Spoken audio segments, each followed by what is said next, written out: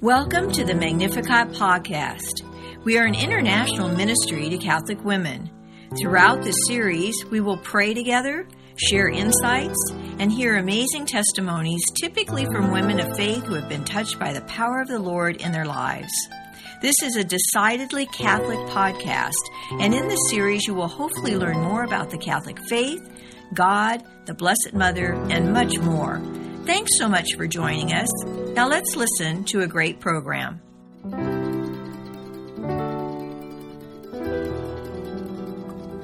In the 1980s, Deacon Ken and Marie Finn felt led to write a Bible study. Along the way, they met and were encouraged by two saints, Pope John Paul II and Mother Teresa. Marie clearly remembers meeting Pope John Paul II. She said that he was so gracious with that beautiful smile he had, and she said he went on to greet Deacon Ken first, and she said, I don't remember what he said to him directly, but when he came to me, I remember him distinctly saying to us, do not get discouraged, finish your work. And then, she said, he took both of their hands and gave them a blessing. Well, if that were not enough, Mother Teresa goes on to tell them that it is a wonderful work of God, and I assure you of my prayers that you may continue to do this work which He has entrusted to you with great love. As it turns out, the Bible study, before it was even published, went all over the world through Mother Teresa's order, the Missionaries of Charity, and also the Legionnaires of Christ. This Bible study, The Bread of Life, is a Catholic Bible study. It has the Nihil Obstat and Imprimatur and focuses on the readings for the coming weekend. Let's listen now as Marie helps us to hear the Word, pray the Word, study the Word, proclaim the Word, and live the Word of the Lord Jesus Christ. Welcome to the Bread of Life Catholic Bible Study. The Paraclete, the Holy Spirit whom the Father will send in my name, will instruct you in everything and remind you of all that I have told you. John 14:26. Let us begin with prayer. In the name of the Father, and of the Son, and of the Holy Spirit. Father, I cannot understand your word without your grace. I acknowledge my weakness so your power can reach perfection in me. Send your Holy Spirit to remind, teach, and guide me to the truth. And may I share as soon as possible whatever you teach me. Come, Holy Spirit, fill the hearts of your faithful and kindle in us the fire of your love. Amen. Our application from last Sunday, which was the 7th Sunday of Ordinary Time. This week, take inventory of yourself and see who is not getting your love. Look at members of your family, then your relatives, and then your work or school associates. Make a decision to love and make a decision to forgive. You might begin this inventory and decision-making by first getting down on your knees and confessing to God your own sins. Listen to Him as He discerns your inventory and puts it into proper order. Ask the Holy Spirit to clear all of the stinking thinking out of your head as you get ready to decide to love all, even your enemies. I just talked to my dear friend whose daughter is moving out of state, and she is very distraught about her leaving.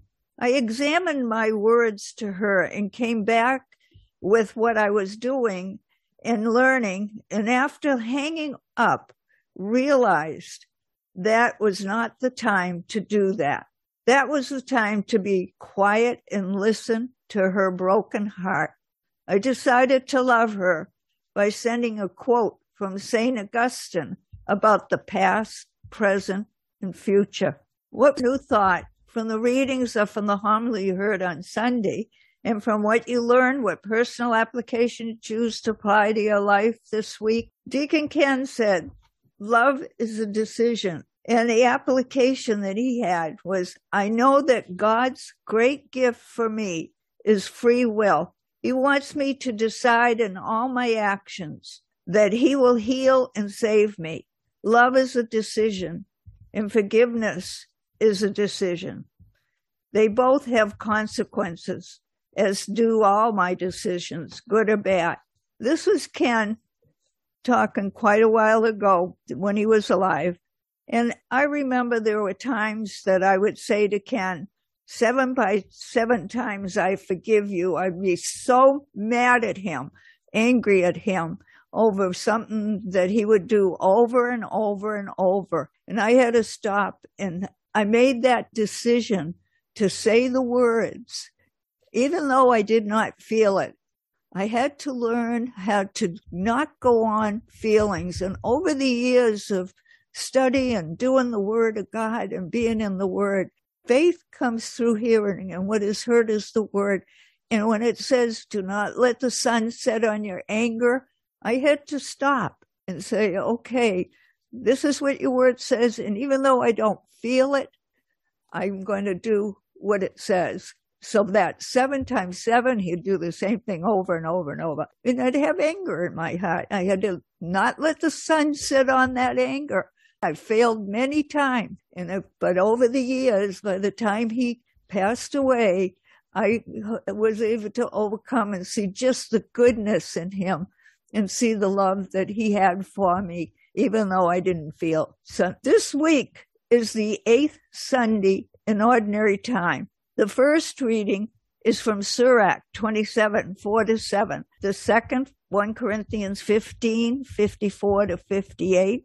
And the gospel is Luke 6, 39-45. A reading from the Holy Gospel according to Luke. Jesus told his disciples a parable. Can a blind person guide a blind person? Will not both fall into a pit? No disciple is superior to the teacher, but when fully trained, every disciple will be like his teacher. Why do you notice the splinter in your brother's eye, but do not perceive the wooden beam in your own?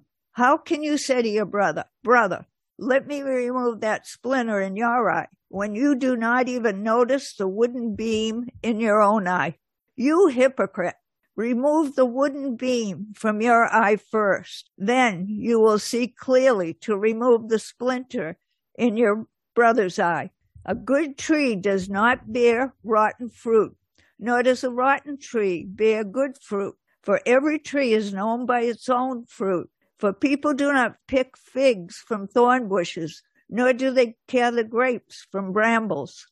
A good person out of the store of goodness in his heart produces good, but the evil person out of the store of evil produces evil. For from the fullness of the heart, the mouth speaks. The gospel of the Lord. The questions. What did Jesus tell the people? A parable. Who did he say about a blind person? Can a blind person guide a blind person? Will not both fall into a pit? And to whom is a disciple not superior? To is the teacher. Who will a disciple be like when fully trained? He'll be like his teacher. What did Jesus say after he washed the feet of his disciples? John 13, 15 and 16 says, I have given you a model to follow, so that as I have done for you, you should also do. Amen, amen, I say to you, no slave is greater than his master, nor is any messenger greater than the one who sent him. What do you notice in your brother's eye? The splinter. And what do you not notice in your eye? The wooden beam. What can you not say to your brother? Brother, let me remove that splinter in my eye, when you do not even notice the wooden beam in your own eye. Luke 6, 41-42. What did Jesus call them? Hypocrite. And what did he tell them to do? Remove the wooden beam from your own eye first. Then you will see clearly to remove the splinter in your brother's eye. So many times we don't see our own faults. What do the hypocrites do with their lips? And where are their hearts? Matthew 15:7-8 says, hypocrites, well did Isaiah prophesy about you when he said, this people honors me with their lips, but their hearts are far from me. The personal question, in what areas have you been correcting or trying to help others? And examine yourself in that same area and see whether you need to remove the plank from your eye. Deacon Ken had, I have been trying to improve my role as an example of one who speaks for the Lord. And I had for that, when talking to someone, listen and respond to what they are talking about and not give solutions to their problems, but just pray with them and let the Lord respond. What does a good tree not bear? And what does a rotten tree bear? A good tree doesn't bear rotten fruit, and it does not bear good fruit, the rotten tree. How is every tree known? By its own fruit. And what do people not do? Pick figs from thorn bushes. What does a good person produce, and from where does it come? What does an evil person produce, and from where does it come? He produces good out of the store of the goodness in his heart, evil out of the store of evil. From what does the mouth speak? From the fullness of the heart, the mouth speaks. What are you to guard, and for what reason? Your heart, for in it are the sources of life. What are you to put away? Dishonest talk, deceitful speech. Proverbs 4:23-24. Personal question. Memorize Psalm 141:3. Use this psalm on a daily basis to see whether you have some great changes come from within your heart. Deacon Ken just wrote the psalm itself. Memorize Psalm 141:3, and then, Lord, place a guard at my mouth, a sentry at the door of my lip. And I had a different translation. Lord, before my mouth, keep watch over the door of my lip. I need to pray before I speak, but many times I forget to and end up saying the wrong thing when I don't pray. I must guard myself, what I think versus what God says. It's not easy for me to get off myself and listen with my heart to others when they speak. I must ask myself quite often, do my words lift the person I am talking to, or do they lift me up? I am getting there with the help of the Lord. I have the strength for everything through him who empowers me. But I was talking to my daughter, and I kept saying it under my breath, and I kept talking. And so I was aware of what I was saying, and I was thinking just in a conversation that I may be guilty of gossip.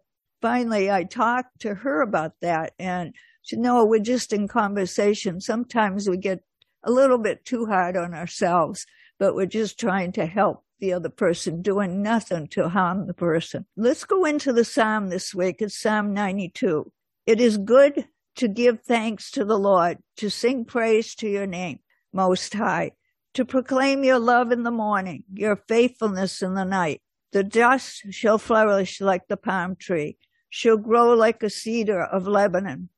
Planted in the house of the Lord, they shall flourish in the courts of our God. They shall bear fruit even in old age, always vigorous and sturdy, as they proclaim the Lord is just, our rock, in whom there is no wrong. What is the Lord saying to you personally through the psalm, and how can you apply this to your life? Deacon Ken had, they shall bear fruit in old age. His application, my experience of the Lord helps me be a strong example of God's love and forgiveness to the young. And I love to put on my praise tapes in the early morning when I begin my prayer time with the Lord. It helps me to focus on who he is. He is the Lord of Lords and the King of Kings. Listening and singing along with the tape to the words of the song helps me to get off of myself and focus on him. I experience his love in the quiet of the morning, and at night his faithfulness as I look at my day. Our commentary this week. Today's gospel speaks to us about criticizing others. All through the ages, no matter what type of situation may have been present, almost everyone would agree that if you are critical rather than compassionate, you will also receive criticism. If you treat others generously, gracefully, and compassionately, these qualities will come back to you in full measure. We are called to love others, not to judge them. Jesus is telling the people to make sure that they are following the right teachers and leaders. He tells them and us to look for leaders who will show us what faith is, as well as teach us what faith is. Jesus strongly states that we should not be so intent on watching what the other person is doing wrong and overlook our own spiritual walk with God. He encourages us to look for guidance from those who love in accordance with his holy word and teachings of his church. Jesus does not mean we should ignore wrongdoings, but we are not to become so critical of others that we begin to become one of the God's frozen people instead of one of his chosen people. We often rationalize our own sins by pointing out the same mistakes in others. We need to be able to address the term hypocrite and realize that the hypocrite is exactly the ones for whom Christ came and died. Many people do not go to church because that is where the hypocrites go on Sunday. If that is where the hypocrites are, then you will certainly find Jesus there too. He came for the sick, and all sinners are sick. Jesus would be the first one to tell you that he wants his church to be a hospital for sinners and not just a haven for saints. Remember, it is not hypocrisy to be weak in faith, but it is hypocrisy to think that we are spiritually closer to God than someone else. What is in our hearts will come out in our speech and behavior. The application for this week, the first reading shows us that when our speech is motivated by God, it is full of mercy. The second reading reveals that God is not the law, but God is love. The gospel tells us the church is a hospital for sinners, not just a haven for saints.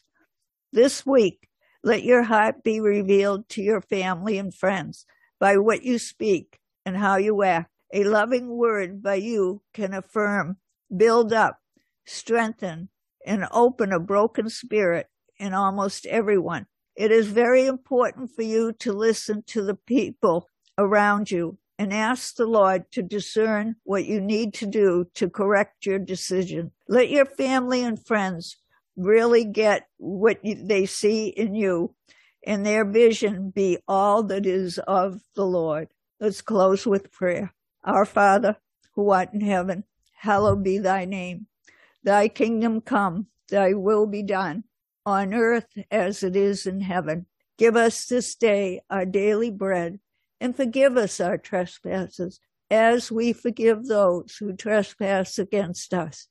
And lead us not into temptation, but deliver us from evil.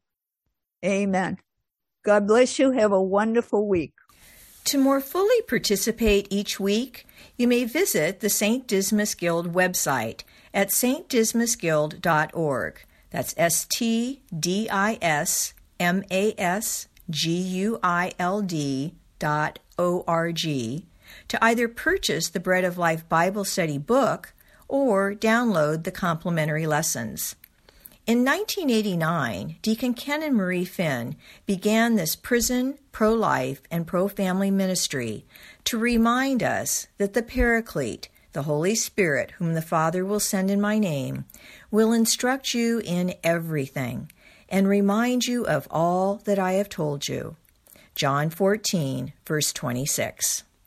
God bless. Thanks so much for listening to this Magnificat podcast. Have you been touched by our time together?